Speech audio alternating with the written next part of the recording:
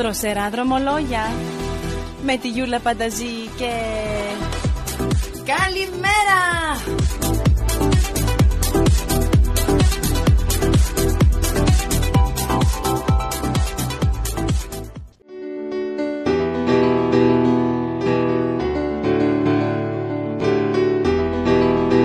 Όμορφη μουσική Παρασκευή και βέβαια μαζί μας αυτή την ώρα συνήθως έχουμε τον Andrea Doumas που είναι στη τηλεφωνική μας γραμμή. Να τον καλωσορίσουμε πολύ πολύ θερμά. Andrea! Καλημέρα Γιούλα, καλημέρα σε όλους σας. Από μια Αθήνα που καίγεται πραγματικά στην κυριολεξία από ζέστη. Έχουμε φτάσει 40 βαθμούς σήμερα. Έτσι, ζηλεύουμε πάρα πολύ, Αντρέα. Ακούμε 40 βαθμούς, καλοκαίρι, άστα. Εντάξει. Έχουμε άλλα δεδομένα μέσα σε μια εβδομάδα. Είδες πως αλλάζουν τα δεδομένα μας εδώ. Την περασμένη εβδομάδα μιλούσαμε για Σοφιά, αν θυμόσαστε. Ναι. Μιλούσαμε με την Τουρκία. Τα μαζέψανε λίγο οι Τούρκοι, τους βάλανε χέρι οι υπόλοιποι. Τα λέω απλά δηλαδή. Πολύ σωστά το λες. Από το Μακρόν τη στήριξε 100% στην Ελλάδα. Ο Ντόναλντ Τραμπ, η Αμερική δηλαδή, στάθηκε και αυτή κατά κάποιο τρόπο χωρίς να πει τίποτα κοντά μας, στέλνοντας το αεροπλανοφόρο το Eisenhower στη Μεσόγειο. Η Ρωσία πήρε μια θέση και αυτή, οπότε ο Ερντογάν μάζεψε και τα καραβάκια του, μάζεψε και το ερευνητικό του σκάφος. Είδε ότι δεν τον παίρνει να κάνει κάτι. Είχε και την ενόχληση από την Άγγελα Μέρκελ. Θεωρώ εντάξει ότι προς το παρόν, γιατί ποτέ δεν έχουμε εμπιστοσύνη στον Τούρκο, τα πράγματα είναι λίγο καλύτερα, λίγο πιο ήρεμα. Γιατί ο Τούρκος δεν σταματάει και αυτό αποδεδειγμένα, γιατί τώρα έκανε μια ανάπτυξη να μπει στο οικόπεδο 2, 3 και 13 της Κυπριακής ΑΟΣ, να δημιουργήσει πρόβλημα στην Κύπρο, στέλνοντας ένα άλλο ερευνητικό σκάφος, όχι το Roots Race αυτή τη φορά, αλλά τον Μπαρμπαρός. Τέλος πάντων, δεν σταματάει. Ο πρόεδρος της Κυπριακής Δημοκρατίας, ο κ. Αναστασιάδης, έκανε ήδη τις παρεμβάσεις του όσον αφορά το θέμα αυτό στην Ρωσία. Μίλησε με τον Βλαντιμίρ Πούτιν και νομίζω ότι η παρέμβαση θα έρθει από τη Ρωσία αυτή τη φορά προς τον Ερντογάν, ο οποίος πνιγμένος μάλλον και στο θέμα της οικονομίας, ξέρεις, από τα μαλλιά του πιάνεται. Νομίζω δεν ξέρει τι να κάνει, σπασμωδικές κινήσεις. Θα δείξει το πράγμα, τουλάχιστον είμαστε από αυτό το κομμάτι και έχουμε αρχίσει αυτή τη φορά να ανησυχούμε από το θέμα του κορονοϊού. Τα κρούσματα ανεβαίνουν καθημερινά, με κάτω από 50 κρούσματα την ημέρα. Χθες φτάσαμε και τα 65, ανησυχούμε, πήραμε κάποια άλλα μέτρα, σε οποιοδήποτε χώρο κλειστό, είτε η μαγαζιά είναι ή οτιδήποτε, πρέπει να φοράμε υποχρεωτικά μάσκα πλέον. Μέσα στο καλοκαίρι είναι πολύ δύσκολα τα πράγματα και θα υπαρθούν από ό,τι φαίνεται και σκληρότερα μέτρα, Γιούλα, γιατί υπάρχει μεγάλη ανησυχία στους λοιμοξιολόγους. Η Αθήνα και η Θεσσαλονίκη τραβάνε πολύ μεγάλο, αν το θες, υλικό φορτίο και τα πράγματα θα είναι πάρα πολύ δύσκολα από ό,τι φαίνεται αν συνεχιστεί αυτή η κατάσταση, που θα φανεί ότι στο τέλος Ιουλίου ή σε αρχές Αυγούστου θα έχουμε μέσα σε ένα μήνα 1000 κρούσματα περισσότερο, κάτι που δεν το είχαμε ούτε τον Απρίλη. Μάρτιο, έτσι. Ναι, το Μάρτιο και τον Απρίλη. Το καλό από ό,τι διάβασα όμως, Αντρέα μου, είναι ότι δεν είναι πάρα πολλά τα κρούσματα στο νοσοκομείο, ότι κάπως, εντάξει, ελέγχονται και αυτά. Θέλει προσοχή, αλλά νομίζω ότι είναι και καλή εικόνα. Έχουν διπλασιαστεί. Δηλαδή, εκεί που είχαμε φτάσει στο 0, φτάσαμε στο 25 και χθες φτάσαμε στο 48. Θανάτους δεν έχουμε βέβαια, είχαμε πάλι ένα θάνατο. Τα θύματα από τον κορονοϊό είναι 203. Δεν είναι πολλά, αλλά υπάρχει ο φόβος αυτός, γιατί υπάρχει μεγάλη χαλαρότητα από τους δικούς μας, από τους Έλληνες, που περιμέναμε από το εξωτερικό. Εκεί γίνονται τα τεστ σε όλους. Εμείς οι ίδιοι δηλαδή στη Μύκονο κλείνονται πάρτι μέσα σε βίλες και σε τέτοια, με πάρα πολύ κόσμο, με πολύ συνοστισμό. Έλληνες δηλαδή, Έλληνες που είναι στη Μύκονο. Και δεν είναι μόνο στη Μύκονο, είναι πάρα, δηλαδή γίνονται συναυλίες, είναι ο ένας απάνω στον άλλον. Στα λεωφορεία πάλι συνοστισμός για να πάνε στις παραλίες. Στο μετρό πολλές φορές το ίδιο, με αποτέλεσμα να αυξήσουν τα δρομολόγια για να υπάρξει μεγαλύτερη, να υπάρξει, ξέρεις, να είναι χώρος μέσα στα... Στις εκκλησίες πάλι, από ό,τι φαίνεται, θα επαναφερθεί και εκεί η μάσκα υποχρεωτικά.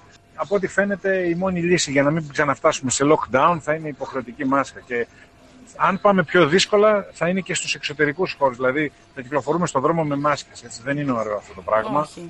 Όχι, το ζούμε κι εμείς εδώ, είναι Ανδρέα. πάρα πολύ δύσκολο. Είναι πάρα πολύ δύσκολο. Ναι, τι να κάνουμε όμως. Προσπαθούμε όλοι να πάρουμε τα μέτρα τα σωστά, αλλά τουλάχιστον αυτό το λέμε για την Ελλάδα, ότι είναι πολύ προσεκτικοί για να μην φτάσουν στο κάτι χειρότερο. Οπότε αυτό είναι πάρα πολύ θετικό. Όσον αφορά το θέμα της κυβέρνησης, όσον αφορά το θέμα των λοιμοξιολόγων και των μέτρων που παίρνουμε, ναι, είναι καλά μέχρι στιγμής. Οι άνθρωποι λένε αυτά που παίρνουν. Εμείς έχουμε σαν πολίτες, και το έχω ξαναπεί και στη συνάντηση, στις συζητήσεις που έχουμε ξανακάνει, ότι έχουμε χαλαρώσει.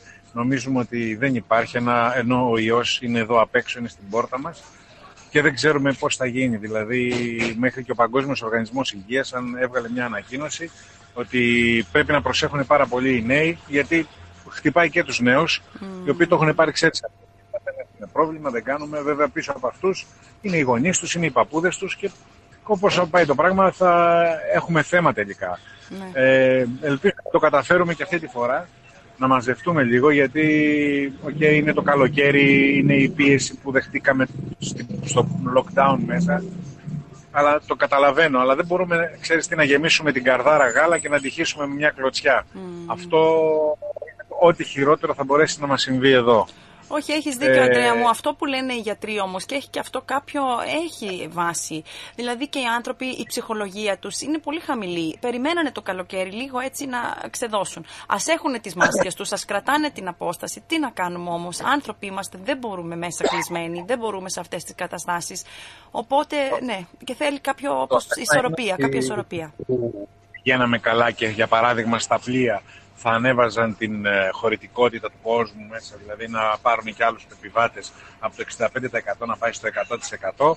Δεν θα γίνει αυτό. Ναι. Αυτό δεν θα γίνει.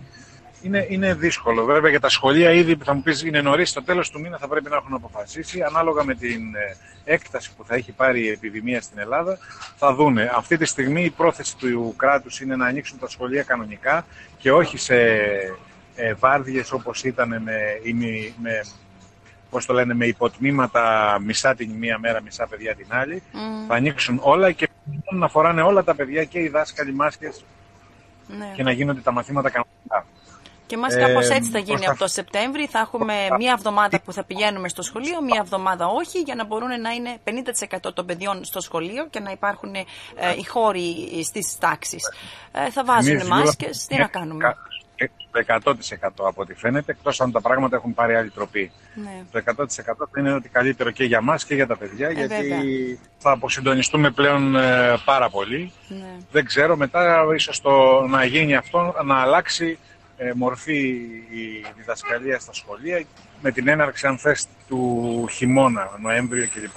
Αλλά εύχομαι να πάνε καλύτερα τα πράγματα και να είναι πιο καλά η κατάσταση για όλους. Μακάρι, γιατί και τα παιδιά έχουν ανάγκη να πάνε στα σχολεία, όπως το έχουμε ξαναπεί, να βγαίνουν, να βλέπουν τους φίλους τους, να κινούνται. Είναι πάρα πολύ σημαντικό. Από σήμερα η κατάσταση στην πρωτεύουσα αρχίζει να αδειάζει και γενικά παίρνονται οι άδειες του Αυγούστου. Η κίνηση είναι μεγάλη στα λιμάνια, στα αεροδρόμια κλπ. Φεύγει ο κόσμος. Είναι αρκετοί οι Έλληνες οι οποίοι προτιμούν τα χωριά τους φέτος. Είναι αρκετοί οι Έλληνες οι οποίοι προτιμούν να πάνε κάπου χωρίς να χρησιμοποιήσουν αεροπλάνο ή καράβι, να πάνε με τα αυτοκίνητά τους. Το φαντάζεται κανείς, τι ωραίο να είναι και στο... Έτσι, να φύγουν για λίγο. Αυτό είναι πολύ σημαντικό. Το λιγάκι έτσι τουλάχιστον να σου δώσει λίγο δύναμη να μπορέσεις να συνεχίσεις. Ήταν δύσκολη χρονιά και φοβάμαι ότι μπορεί να είναι δύσκολη και ο επόμενος χειμώνας. Εντάξει, το βιώνετε εσείς πιο σκληρά από εμάς, αλλά θα δείξει. Θα δείξει, Άντρεα. Προσπαθούμε να είμαστε θετικοί. Τι να κάνουμε, όταν ακούμε καλοκαιράκι, ο κόσμος φεύγει και πηγαίνει στα χωριά του, χαιρόμαστε. Έχουμε έτσι λίγο μια ανάσα, έτσι. Και εμείς από εδώ μακριά, που σκεφτόμαστε έτσι τον κόσμο να φεύγει, χαιρόμαστε. Κάτι άλλη είδηση που είδα που μου άρεσε εμένα πάρα πολύ είναι ότι θα χτίσουν μια νέα μικρότερη, βέβαια, Άγια Σοφία στην Συρία, στις πλάτες των Ρώσων. Κάτι πάρα πολύ ωραίο. Δεν ξέρω, εμένα μου φάνηκε θετικό και αυτό. Πολύ ωραίο.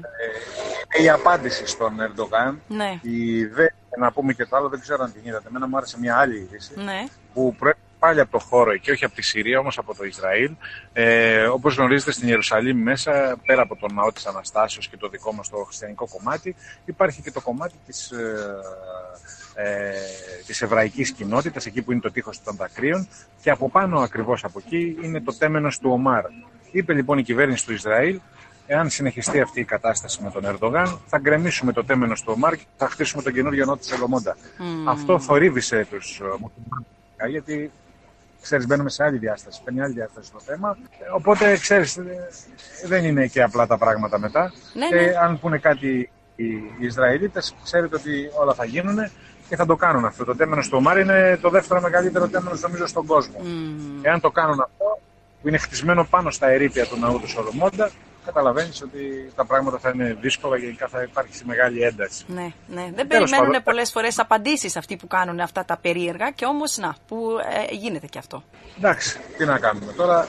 Αυτά έγιναν με την Αγία Σοφία, είναι κάτι που αυτή τη στιγμή δεν αλλάζει. Θεωρώ όμως ότι η κυβέρνηση και η δική μας κυβέρνηση θα έπρεπε να έχει κάνει μια παρέμβαση στην UNESCO, ώστε να το καταγγείλει το θέμα πριν γίνουν τα εγγένεια. Τώρα είναι ίσως αργά. Μια παρέμβαση στην UNESCO, ότι ξέρεις, εμείς το κάνουμε μεν τζαμί, το κάνουμε τέμενος, αλλά από την άλλη δεν χαλάμε τίποτα. Τα κλείνουμε μόνο στην προσευχή με κουρτίνες και οι αγγεωγραφίες και ο χαρακτήρας του ναού υπάρχει και μπορεί να μπει ο καθένας ελεύθερα να το δει.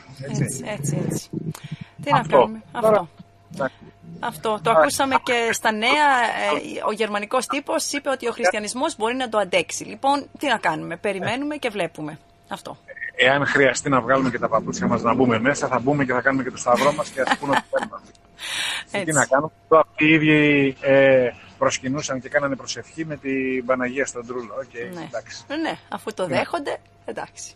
Αφού το δέχονται έτσι, τι να κάνουμε. Πάντως ωραίες θερμοκρασίες από ό,τι μου λες. Οι παραλίες γεμάτες. Οι παραλίες γεμάτες. Βέβαια από Δευτέρα Τρίτη αλλάζει το σκηνικό του καιρού. Ναι. Θα υπάρξουν κάποιες βροχούλες, κάποιες δροσιές. Εντάξει, καλά είναι. Καλοκαίρι είναι, δεκτά όλα. Εντάξει. Και πιο χαλαρά. Αλλά πρέπει να πάρουμε τα μέτρα μας. Ναι. Ο τουρισμός όμως δεν έχει ανεβεί πιο πολύ, Αντρέα. Τι λένε όλοι. Η Γιούλα δεν είναι στα επίπεδα που θέλει η Ελλάδα να είναι ο τουρισμός. Ο τουρισμός έχει μεγάλη πτώση. Είναι πολλά τα ξενοδοχεία που δεν έχουν ανοίξει. Το μεγάλο μπαμ έγινε και παγκόσμιο και στην Ελλάδα βέβαια. Η γνωστή εταιρεία Πιχάτ έκλεισε, έφυγε από την Ελλάδα. 16 καταστήματα είχε. Νομίζω έκλεισε και στην Αμερική, αν το είδα καλά, δεν το πρόσεξα για εκεί, αλλά για μας είναι δείγμα. Αυτό δείχνει το πρόβλημα της οικονομίας, το οποίο θεωρώ από Σεπτέμβριο θα φανεί. Είναι μεγάλο η ανεργία στον τουρισμό, γιατί είναι πάρα πολύ μεγάλη, είναι γύρω στις 500.000, το ξαναπώ. Άτομα τα οποία δεν ξέρω πώς θα ζήσουν, πώς θα περάσουν το χειμώνα, έτσι. Ναι, είναι δύσκολο. Είναι πάρα πολύ δύσκολο. Γι' αυτό ρωτάω, γιατί η Ελλάδα περιμένει το καλοκαίρι για να αποδεχτεί τον κόσμο και να βγάλει και αυτή τα χρήματα που χρειάζεται.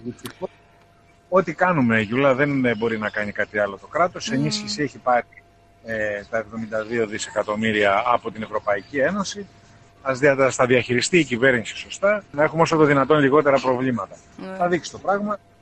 Εντάξει, ελπίζουμε να πάμε καλά. Τι να πω. Νομίζω θα είναι δύσκολο. Από ό,τι διαβάζω, λένε και στην Αμερική και στη Γερμανία χάος. Από το 1947, λέει ένας τίτλος, είχαν να δουν τέτοια εκρηκτική αύξηση των ελλημάτων στην Αμερική.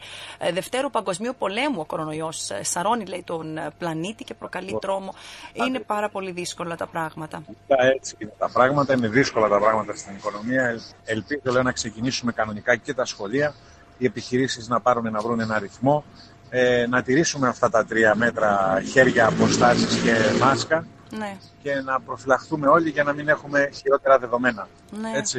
Η ελπίδα μας είναι στην ιατρική, ότι κάποιο φάρμακο θα βρεθεί, ότι έτσι θα μπορέσουν τα πράγματα να πάνε κάπως πίσω στην ισορροπία τους. Έχει βρεθεί το φάρμακο, έχει βρεθεί, πώς το λέμε, το εμβόλιο, παράγεται ήδη, λέγεται τέλος Σεπτεμβρίου θα εμφανιστεί, θα υπάρχουν.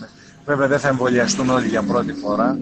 Του χρόνου η πανεπιστήμια μας με βεβαιότητα οι δημοσιολόγοι ότι θα υπάρχει το εμβόλιο. Εντάξει. Μας συστήνουν να εμβολιαστούμε όλοι για τον ιό της γρίπης κανονικά. Έτσι, αυτό είναι να εμβολιαστούμε, όλοι μας το είπανε. Και όποιος θέλει ας εμβολιαστεί και για τον μπορεί να μην είναι και εμβόλιο που χρειάζεται, μπορεί να είναι και κάποιο φάρμακο που όταν αρρωσταίνει κάποιος να μπορεί να το παίρνει και να τον βοηθάει. Μακάρι. Μπορεί και κάτι τέτοιο που ίσως θα είναι και αυτό πάρα πολύ καλό. Στην Νότια Αφρική ελπίζω να πάνε ακόμα καλύτερα τα πράγματα, να μπορέσετε να ανοίξετε τα πράγματα πιο γρήγορα. Δεν μπορούμε να μείνουμε κλειστοί, οπότε δεν είμαστε όλοι κλειστοί. Αλλά ναι, τα κρούσματα είναι στα 482.000 σήμερα, 7.812 είναι οι θανάτοι και συνεχίζουμε να ανεβαίνουμε. Αυτό δεν πρόκειται να το σταματήσουμε τώρα, αλλά κάπου θα φτάσουμε κι εμείς στην ακμή, οπότε μπορούν τα πράγματα λίγο να φτιάξουν. Αλλά είμαστε τώρα εδώ, σε αυτή τη δύσκολη περίοδο, νούμερο 5 στον κόσμο. Βέβαια η Ρωσία έχει διπλάσια κρούσματα, αλλά έχουν πληθυσμό από εμάς, πολύ πιο πολύ, σχεδόν τριπλάσιο. Αλλά πλησιάζουμε κι εμείς επικίνδυνα εκεί. Άλλοι λένε οι ειδικοί ότι είναι και καλό γιατί θα έχουμε, όπως το λένε, λίγο herd immunity. Τώρα θα δείξει. Μακάρι. Πού βρίσκεσαι εσύ και ακούγαμε έτσι μοτοσικλέτες να περνάνε, ακούμε ωραίο δρόμο να είσαι. Πού είσαι? Πίνω τον καφέ μου σήμερα, να σου πω. Δεν μας τα είπες από την αρχή αυτά. Μας τα λες στο τέλος. Για πες μας, πού είναι τα περιέγραψε λίγο το τοπίο. Εντάξει, στο Εγάλο βρίσκομαι, σε μια πολύ ωραία καφετέρια. Έτσι έχει δροσούλα εδώ, ξέρεις, βρέξει κιόλας. Τι ωραία. Ίσκιο. Να σου πω, φραπέ πίνεις? Όλα καλά. Όχι φραπέ, όχι. Πρέπει. Να λέμε και τις σημαντικές λεπτομέρειες, Αντρέα μου, εδώ στη νέα Πανελλήνια Φωνή. Εντάξει, λέμε των διακοπών, τι θέλουμε να κάνουμε και όλα είναι καλά. Εντάξει, μια χαρά. Όλα θα πάνε καλά. Αυτό. Προσπαθούμε, σε ευχαριστούμε πάντοτε που είσαι μαζί μας για την ενημέρωσή μας και βέβαια γιατί μας αρέσει να σε ακούμε και να βλέπουμε ότι πίνεις τον καφέ σου στο Εγάλεο. Και την επόμενη Παρασκευή ευχόμαστε να τα ξαναπούμε και ότι θα είναι ακόμα πιο ρόδινα τα πράγματα κάπως. Να είμαστε καλά. Τα λέμε. Να είσαι καλά, Ανδρέα μου, Andreas Doumas στη νέα Πανελλήνια Φωνή. Σε ευχαριστούμε πάρα πολύ. Γεια σου. Bye bye. Δροσερά δρομολόγια με τη Γιούλα Πανταζή και καλημέρα!